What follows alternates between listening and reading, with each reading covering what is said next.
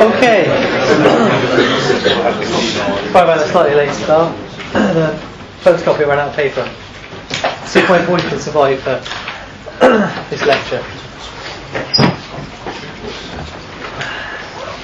As I said before, I have the luxury of time because I tend to give you fairly brief lectures. So let's see how we go. So this lecture then is useful chronologically. This isn't something we're talking about at the moment elsewhere in the course, but it's useful to do this before we start looking at other regions of embryology. This is the first 18 days of the embryo, so going from fertilisation age, but I'm not really going to talk about that. Going from the very early stage of two cells coming together through to about 3 weeks in. And we will show some complexity start to develop within this structure. The embryo will really start to form, but you'll also, more than that, see the structures around the embryo, the structures that are going to support the embryo forming within those first 2 to 3 weeks. The uterus becoming modified as well to support this embryo, this future fetus. So here then, talking about fertilisation. Oh dear. Here we have 2 pronuclei. So the sperm and the egg have come together, and of course each nucleus is haploid. That's half the required number of chromosomes, half the number of chromosomes of a normal cell. And that's at this stage here. It's a zygote, and for this whole lecture we're only going to get about this far, if that. Long way to go yet. But this is the first lecture. Shouldn't take me too long really, should it? So we start with fertilisation, which I will actually skip over because there's a really good couple of weeks on fertilisation before Easter. After fertilisation we get what we call a zygote. So that's the future embryo. The zygote are a couple of cells, or cells which are totipotent, cells which could go on and form any cell in the future body. We're going to talk about cleavage. Not that type of cleavage. The cleavage of cells to form more cells and to form this very early embryo. The formation of a morula, a blastocyst. And as we go down this list, the level of complexity is increasing. And then we get to the point of implantation, so where the blastocyst, the very early embryo, implants into the uterus wall lining. And then we'll talk about gastrulation, so one of the first processes where we start to see those axes that we talked about, those axes of determination of body pattern starting to appear in gastrulation. And we'll stop at neurulation. Neurulation will then pick up right at the end of the year, which I think Andrew Coogan will teach you about, probably via The Simpsons. And he'll talk about neurulation because that ties in with the development of the central nervous system, of course. So we're talking about the embryo at around this sort of stage, and then so it comes from here, where it's a zygote or a morula, to this sort of level of complexity just before we reach. This is pretty much the point of neurulation, so we'll stop before we reach this point. But you can see how we've gone from a ball of cells in the first 3 weeks to something with some distinct structure, a left and a right, an up and a down, a head and a tail, and so on.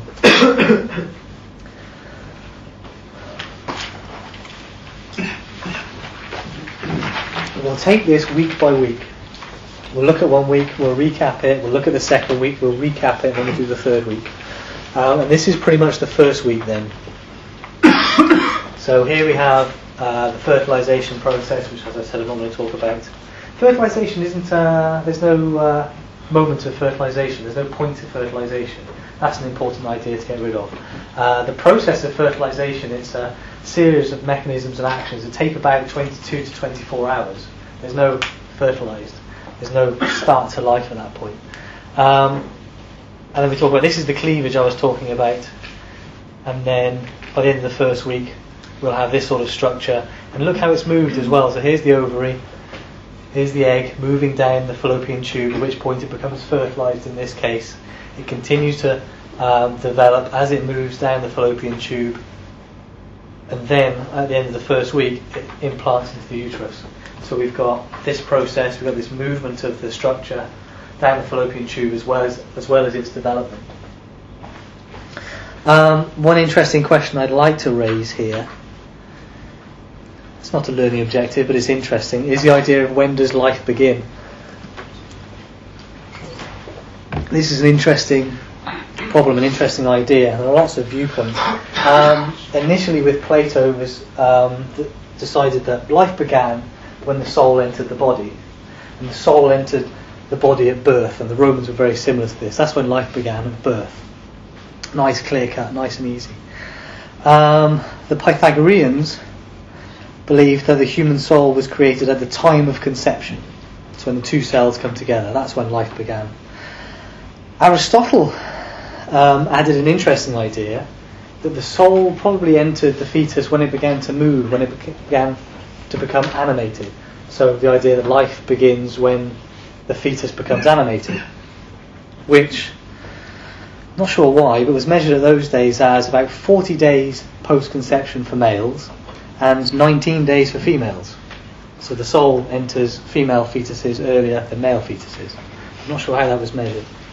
The Catholic Church took that up and used day 40 as their point, at the point at which the soul entered the fetus.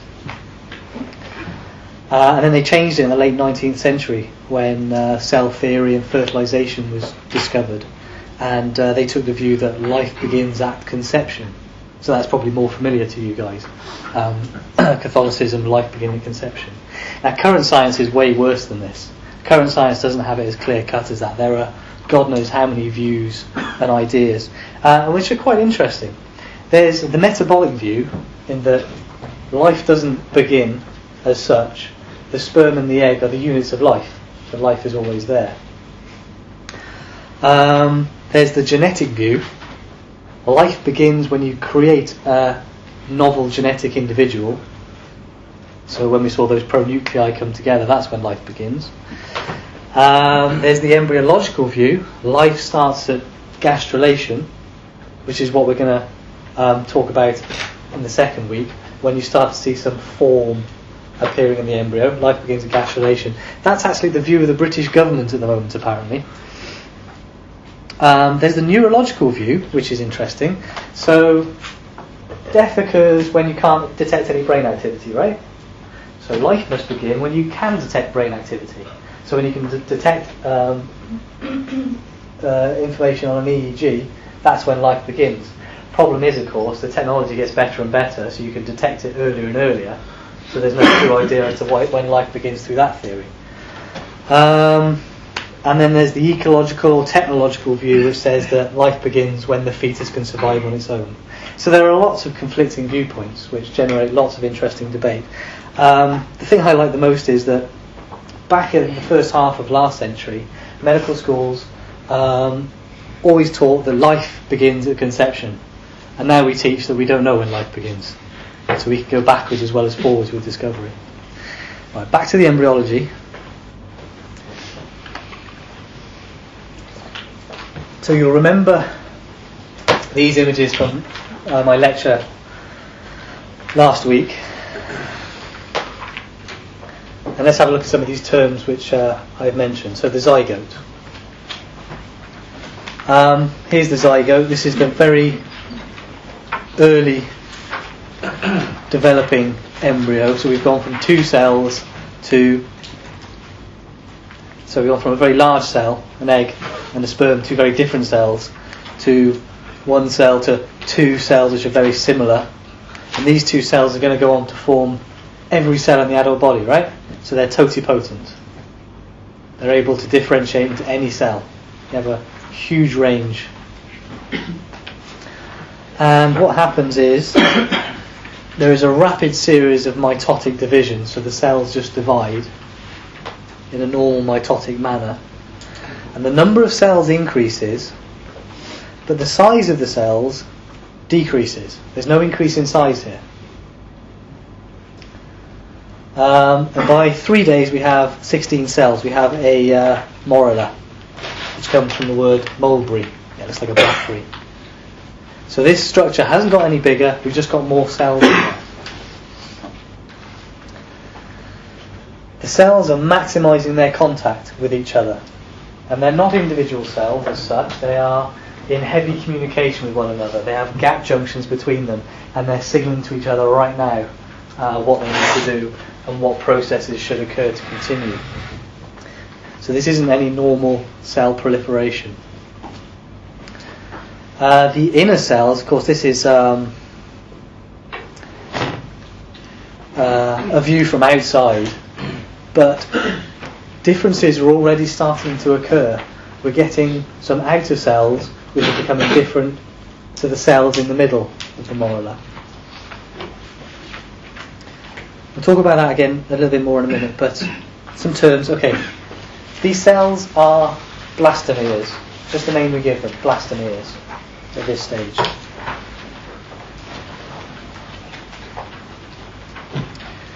The inner cell mass, which we can't see, which is hidden within the centre, these cells are going to become the embryo. These are going to become the tissues of the embryo, the cells within the middle.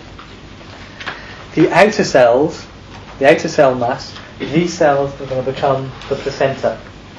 So these cells are already different, they're already becoming determined. So we give them names. The inner cell mass,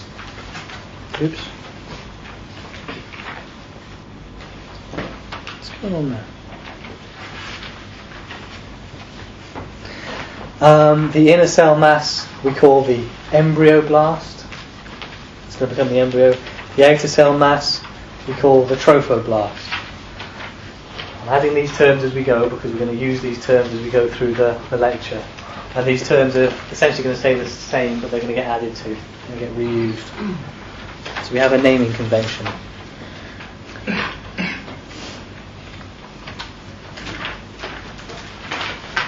So here's our morula. There's a diagram.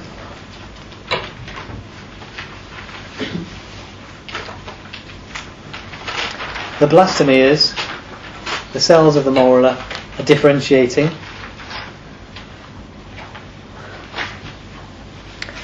And this inner cell mass is starting to fill with fluid.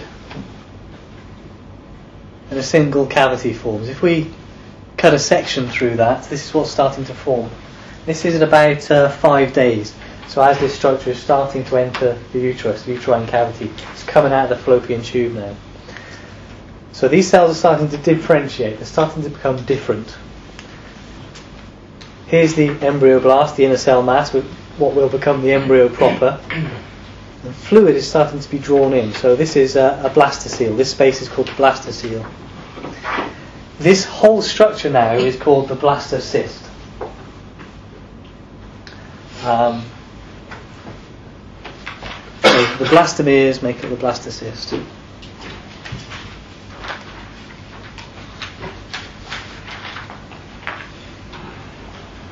In case you don't know where the words come from, so blast is a cell, usually a cell that's making something. Cyst is like a bladder, often a fluid-filled bladder.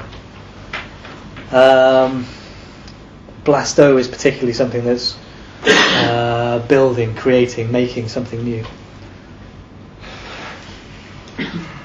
So blastocyst. Here's the blastocyst. As I said, it's entering the uterus now. Here's the mother's uterine wall, the uterine lining. This is around day 6. Now you remember there was a zona pellucida around here, a glycoprotein coat, which was necessary to protect the ovum and was also necessary for fertilisation. That gets lost around day 5, day 6. Once it's lost, it's possible for the blastocyst to attach to and implant into the uterus, uterine wall. And remember, can you repeat what the zona pellucida is? the zona pellucida was a, we saw it in the previous slide.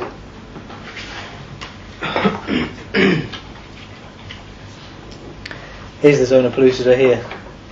It's this glycoprotein coat all the way around, which was very important in fertilisation, but now we need to get rid of it if we're going to implant.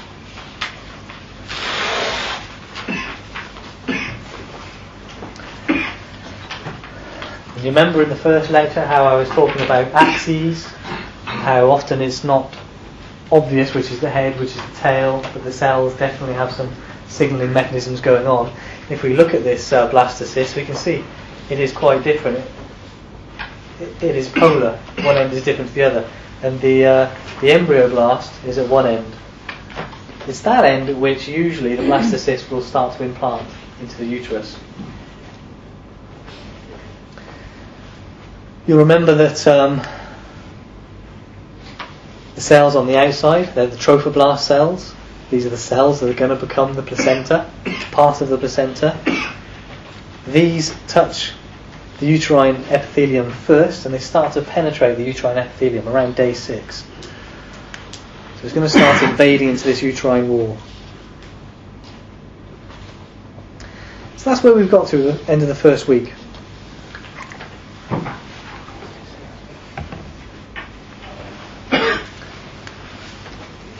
We'll talk about these in a moment, but we're starting to get implantation. We've gone from this structure to this structure. So you can see the increase in complexity from one cell with 2 pronuclei to a whole bundle of cells with one part that's going to become the embryo, one part is quite different, and a fluid-filled chamber. So we've gone from here round to here in the first week, and the embryo is now dropped into the uterus. Okay, week 2, implantation. Key event of week 2 then, implantation. Blastocyst implanting into the uterus wall.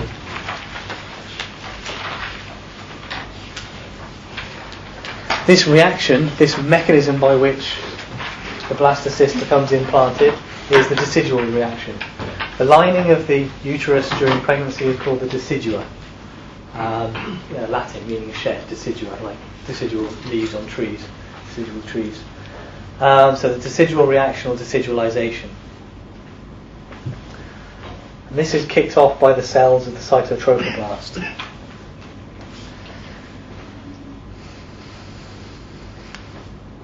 The stromal cells of the uterine wall linings, that is the connective tissue cells, are encouraged, are triggered by these invading cells to become the maternal part of the placenta. The placenta has a maternal part and a fetal part. And these stromal cells, you can see them starting to change here, become a syncytium. Syncytium meaning a large cell with multiple nuclei. The syncytia, in this case, lots of cells lose their cell walls and become a much larger cell, retain their nucleus. That's what we have here. These blue dots are multiple nuclei, and these cells are coming together as a syncytium. We call this then, because we have the syncytium and we have the trophoblast cells, we call this the syncytiotrophoblast.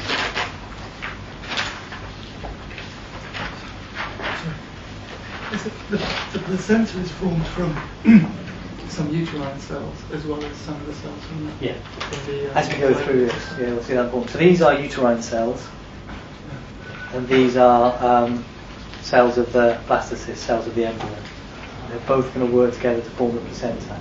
The trigger for that, to start that formation, are the cells of the cytotrophoblast. Yeah.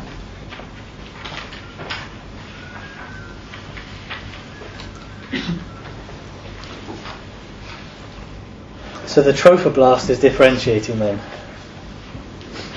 So we're starting to have an outer, imagine the blastocyst is penetrating further into the uterus. As it penetrates, the cytotrophoblast is going to be the inner layer. It's going to be the layer around the embryo. The syncytiotrophoblast, as we have forming here from the maternal cells, is going to become the outer layer. Also important at this stage is, remember this, the embryoblast. the bundle of cells which were going to become the embryo, they've started to differentiate. So we have two layers now. We have an epiblast and a hypoblast. Two layers that are going to come to form the embryo.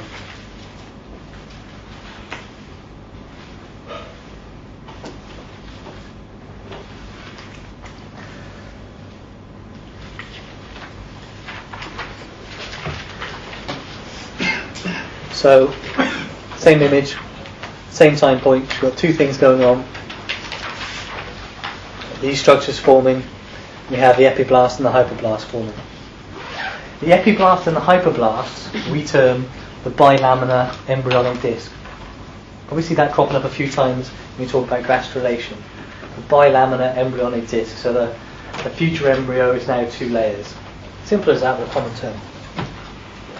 This is around 7 days then.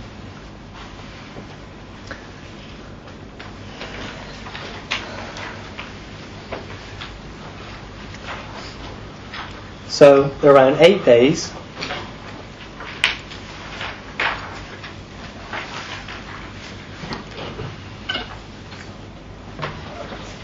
the blastocyst is really starting to get engulfed within the uterine lining now. Here's the syncytiotrophoblast. It's getting larger, more uterine stromal cells getting pulled into it. Here's the trophoblast. Within the bilaminar embryonic disc, some of those cells are starting to differentiate. They're starting to become specialised further. And they're forming amnioblasts. Amnioblasts are going to secrete amniotic fluid. And you all know about amniotic fluid. So you can kind of see where this is going.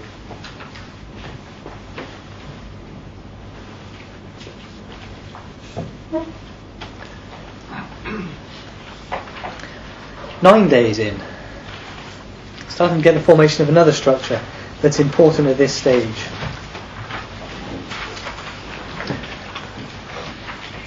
Do you remember the blastocele? So the blastocele was this bit. As the blastocyst was forming, the blastocele was the part filling up with fluid. Now, the cells lining the blastocyst, they begin to differentiate. And they form a membrane, the exocelomic membrane. So they form a membrane. So these cells are starting to do something specialised as well, something specific. And the cavity becomes the exocelomic cavity, and then the primary yolk sac, or the primitive yolk sac. And the yolk sac is now the source of nutrition, just like in an avian egg, in a bird's egg. It's the source of nutrition for the embryo at this stage. We're getting to a point where the embryo is getting too large to receive all its nutrition through diffusion, and it's going to get larger. But we haven't got a placenta yet, so it can't receive its nutrition from the placenta. So we're at this midway point. It needs a nutrient source to sustain itself as it's getting larger, up until the point where the placenta forms and takes over. And that's the primary yolk sac. Okay?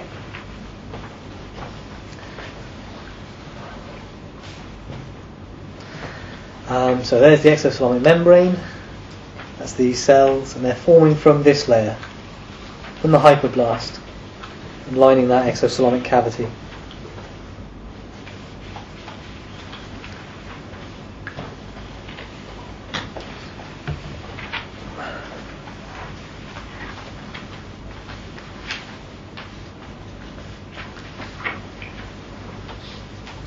Take our attention back to the placenta, the forming placenta. This is about 9 days, so same as the last slide.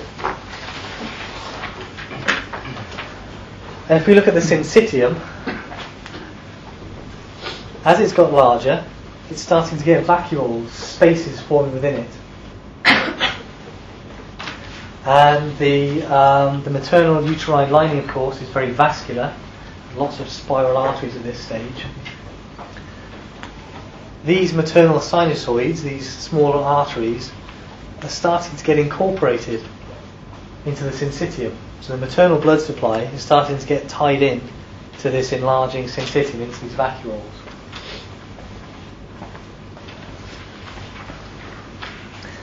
The blastocyst itself has now become embedded within the uterine lining, and there's a fibrin coagulant laid down behind it to begin to plug the gap. So it's completely sealed within the uterine lining, within the uterine wall.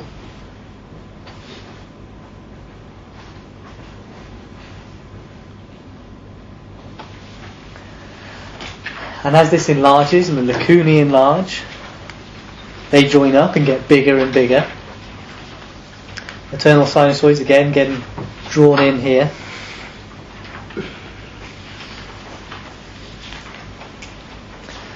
And the action of the syncytium enlarging will begin to erode the endothelial lining of these maternal sinusoids, these large capillaries.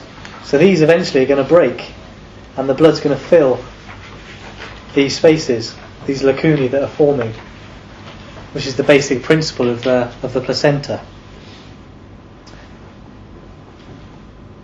So maternal blood's going to enter the lacunae.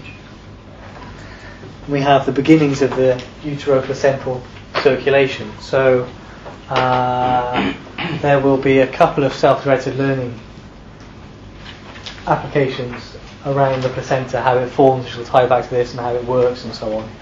And the placenta is basically it's a bag of blood around the uterus, which you're starting to see form here, with blood vessels from the fetus passing into it and diffusion occurring across these blood vessels and into this maternal lake of blood, which then feeds the fetus and the embryo with oxygen, takes away the carbon dioxide, gives it glucose and various other things.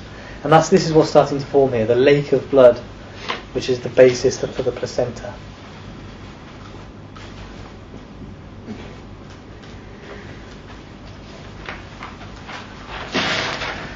Okay, day 12.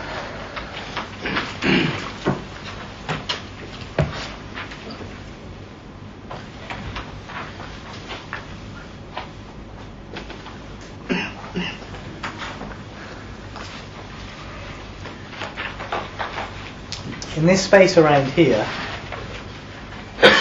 so between the structures formed from the embryo proper, and the cells are going to make the embryo, and between them and the cells that are going to form the placenta, a new cell type develops, the extraembryonic mesoderm, and clefts begin to form, starting to get a gap between the two. And at this stage we call it the extraembryonic coelom. Any idea what that's going to become? Those gaps become interconnected and the spaces get larger. So the gaps have got much larger, and now we have a distinct space between the developing placenta and the developing embryo. They look like two separate structures now, right? And they're joined by a stalk here. So what's the stalk going to become? Umbilical cord, that's right. So we're starting to see an embryo and a placenta, but you can still see both those structures are formed from the original blastocyst. This is around day 13 now.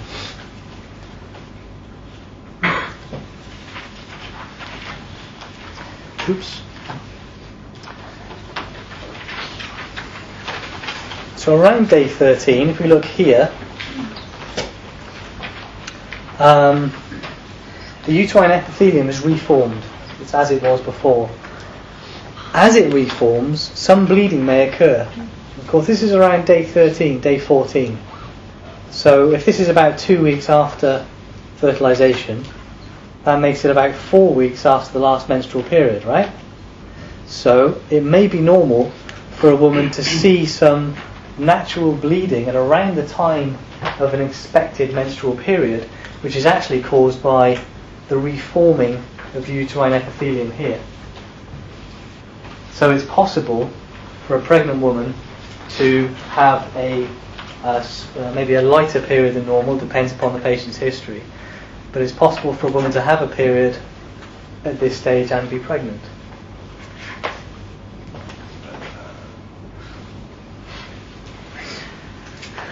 Let's talk about sizes at this stage. Here's the developing embryo. This hasn't got much bigger. While I've been talking about the last week or so, this has pretty much remained the same size. It's about 0.1 to 0.2 millimeters across this dimension. Everything else has been growing around it.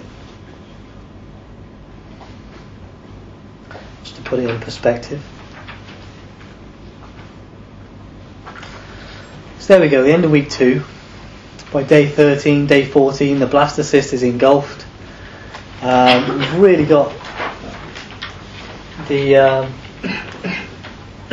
beginnings of the future placenta. These vacuoles are starting to get larger. They're going to start filling with blood soon. And the syncytium, the syncytio trophoblast as it is now, is starting to do something else that the placenta does early on. It's starting to secrete HCG, human chorionic gonadotrophin, HCG. Normally, when the egg is released from the ovary, the corpus luteum, some of the structure around the egg, produces progesterone for a couple of weeks, maintaining the lining of the uterus. At the end of those 2 weeks, the corpus luteum degenerates, progesterone drops off, and a menstrual period follows. Right? We're about 2 weeks on now, so that should be just about to occur. So what we need is the syncytio trophoblast to start making HCG, which will signal back to the corpus luteum in the ovary to keep going, keep doing your job, stay there, don't degenerate, keep making progesterone. If it keeps making progesterone, this uterine lining will remain, and there won't be a normal menstrual period. Any other uses of HCG? Yeah, pregnancy test. HCG is secreted in the urine and is the basis of pregnancy tests. If you can detect HCG, you're pregnant.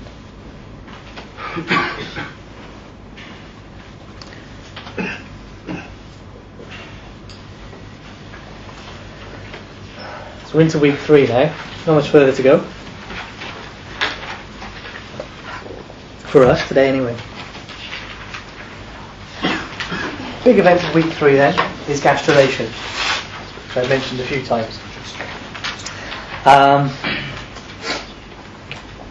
It's the beginning of morphogenesis. You remember morphogenesis? So it's the start of seeing some shape, some form develop. The key structure of gastrulation is the primitive streak. We'll see in a moment. When we talk about gastrulation in the human, we're talking about the formation of the 3 germ layers: ectoderm, endoderm, mesoderm.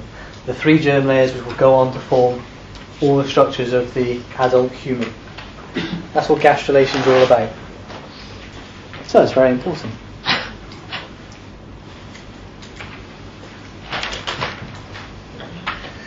You'll remember my example of the sea urchin. There he is again. Talking about morphogenesis and the generation of form, the migration of cells and changing adhesion of cells and shape of cells to form shapes. And in the sea urchin, during its gastrulation, we saw it going from a hollow sphere to a hollow sphere with a tube through it as it formed its gut tube. In the human, we're going back to the idea of the bilaminar embryonic disc with 2 layers becoming 3 layers. Gastrulation in the human is bilaminar embryonic disc to trilaminar embryonic disc. You'll see what I mean. Okay, back to that diagram then. So all those structures we were talking about. This tiny little bit here is the future embryo. Hasn't really done that much yet. This layer, we've got 2 layers, is the epiblast. This layer is the hypoblast. There is some discussion about this in embryological circles, but I think it's generally agreed nowadays that the epiblast will go on to make the ectoderm, the endoderm, and the mesoderm. You may read differently in textbooks. it's not crucial to you at all. There are differing viewpoints as to whether the hypoblast is involved in this or not. I'll teach it this way. Epiblast becomes the ectoderm, endoderm and mesoderm. Let's see how that happens. As far as I'm concerned, gastrulation is all about the epiblast. So here's our future embryo, cut in half in a slightly more 3D diagram. Here's the epiblast in blue, and you can see the two layers of the disc.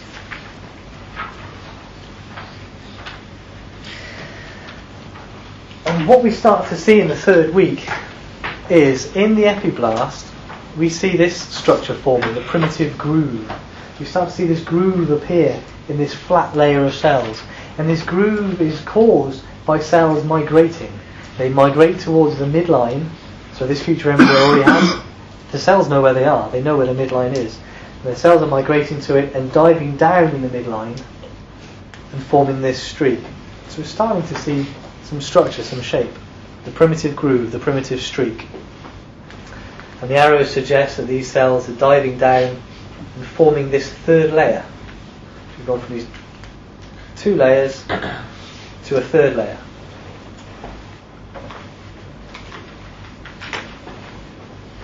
So initially it's faint, by about 15 or 16 days it's more visible. And this is the same process then, kind of higher res. And here's the primitive streak. At one end we have a pit, a round circle, a primitive node. And that is towards the cephalic end of the embryo. That's pointing towards the future head of the embryo. So we're starting to see examples of how these axes are occurring. We have a head end and a tail end. We have a superior surface and an inferior surface because of the way these cells are migrating, or dorsal ventral. And we definitely must have a left and a right then. So those three axes I spoke about are occurring and are obvious by the point of gastrulation at about days 14, 15, 16. Here's the epiblast then. And as the cells migrate into the primitive streak and dive down and descend, some of them displace the cells of the hypoblast, pushing these cells away and actually forming a new layer, which is often difficult to discern from the hypoblast, but also forming a middle layer. So this is how we start to get 3 layers of cells. 1, 2, 3. And this is the real start of morphogenesis. Another picture of the same thing occurring then. The arrows indicating how these cells are migrating in, down and then back out again. And look how the shape's changing.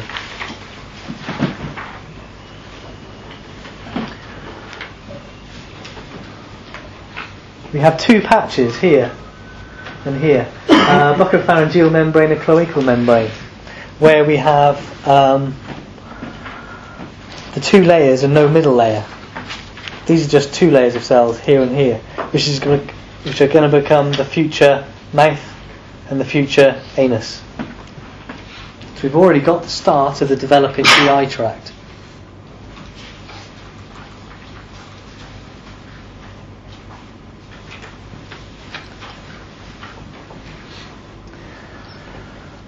So what we're really talking about then is that when we've got those 3 layers forming, we then have the ectoderm, mesoderm and endoderm, 3 layers.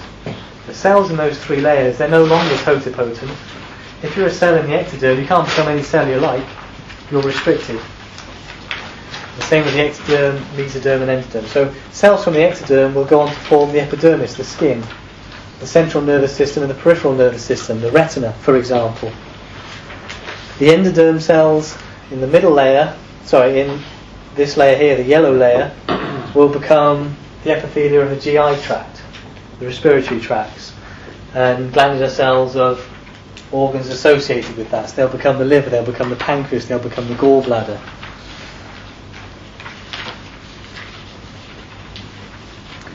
The cells in the middle layer, the mesoderm, they get really busy. They become smooth muscle, cardiac muscle, skeletal muscle, bones, reproductive organs, excretory organs, blood cells, all sorts. So with gastrulation we start to see some differentiation. So now you know what ectoderm, mesoderm and endoderm are. almost at the end of that 3rd week now. One other structure that's very important, which starts to form, is that some of these cells which dive down here migrate forward in the midline, and they become a little bit different.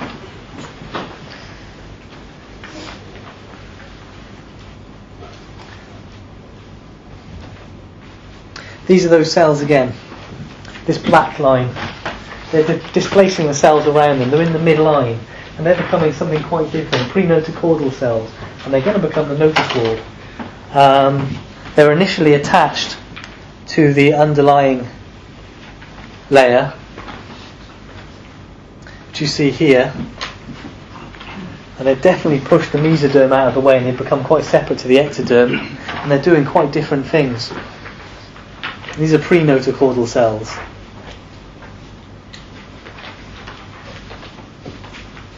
So those notochordal cells proliferate, they detach from the underlying endoderm, they become a distinctive cord of cells, and this is the notochord. Now the notochord is important because it's an important signalling centre. It's in the midline, which gives you some clues. It's going to signal the formation of the central nervous system. It's going to signal the formation of the axial skeleton. It's going to give cues to form all sorts of structures in the midline. So the notochord is a very important structure. But you remember I said I was going to stop at neurulation, and that's pretty much where we are now. That's what's going to form next. The central nervous system, the peripheral nervous system, which is neurulation. But we'll stop there. We'll leave that story until the last term, and we'll pick up different parts of embryology as we meet those bits in embryology. So next week I'm teaching you the embryology of the gut, which obviously ties in with the anatomy that we're teaching right now. So there we go. That's 3 weeks. We're about here now.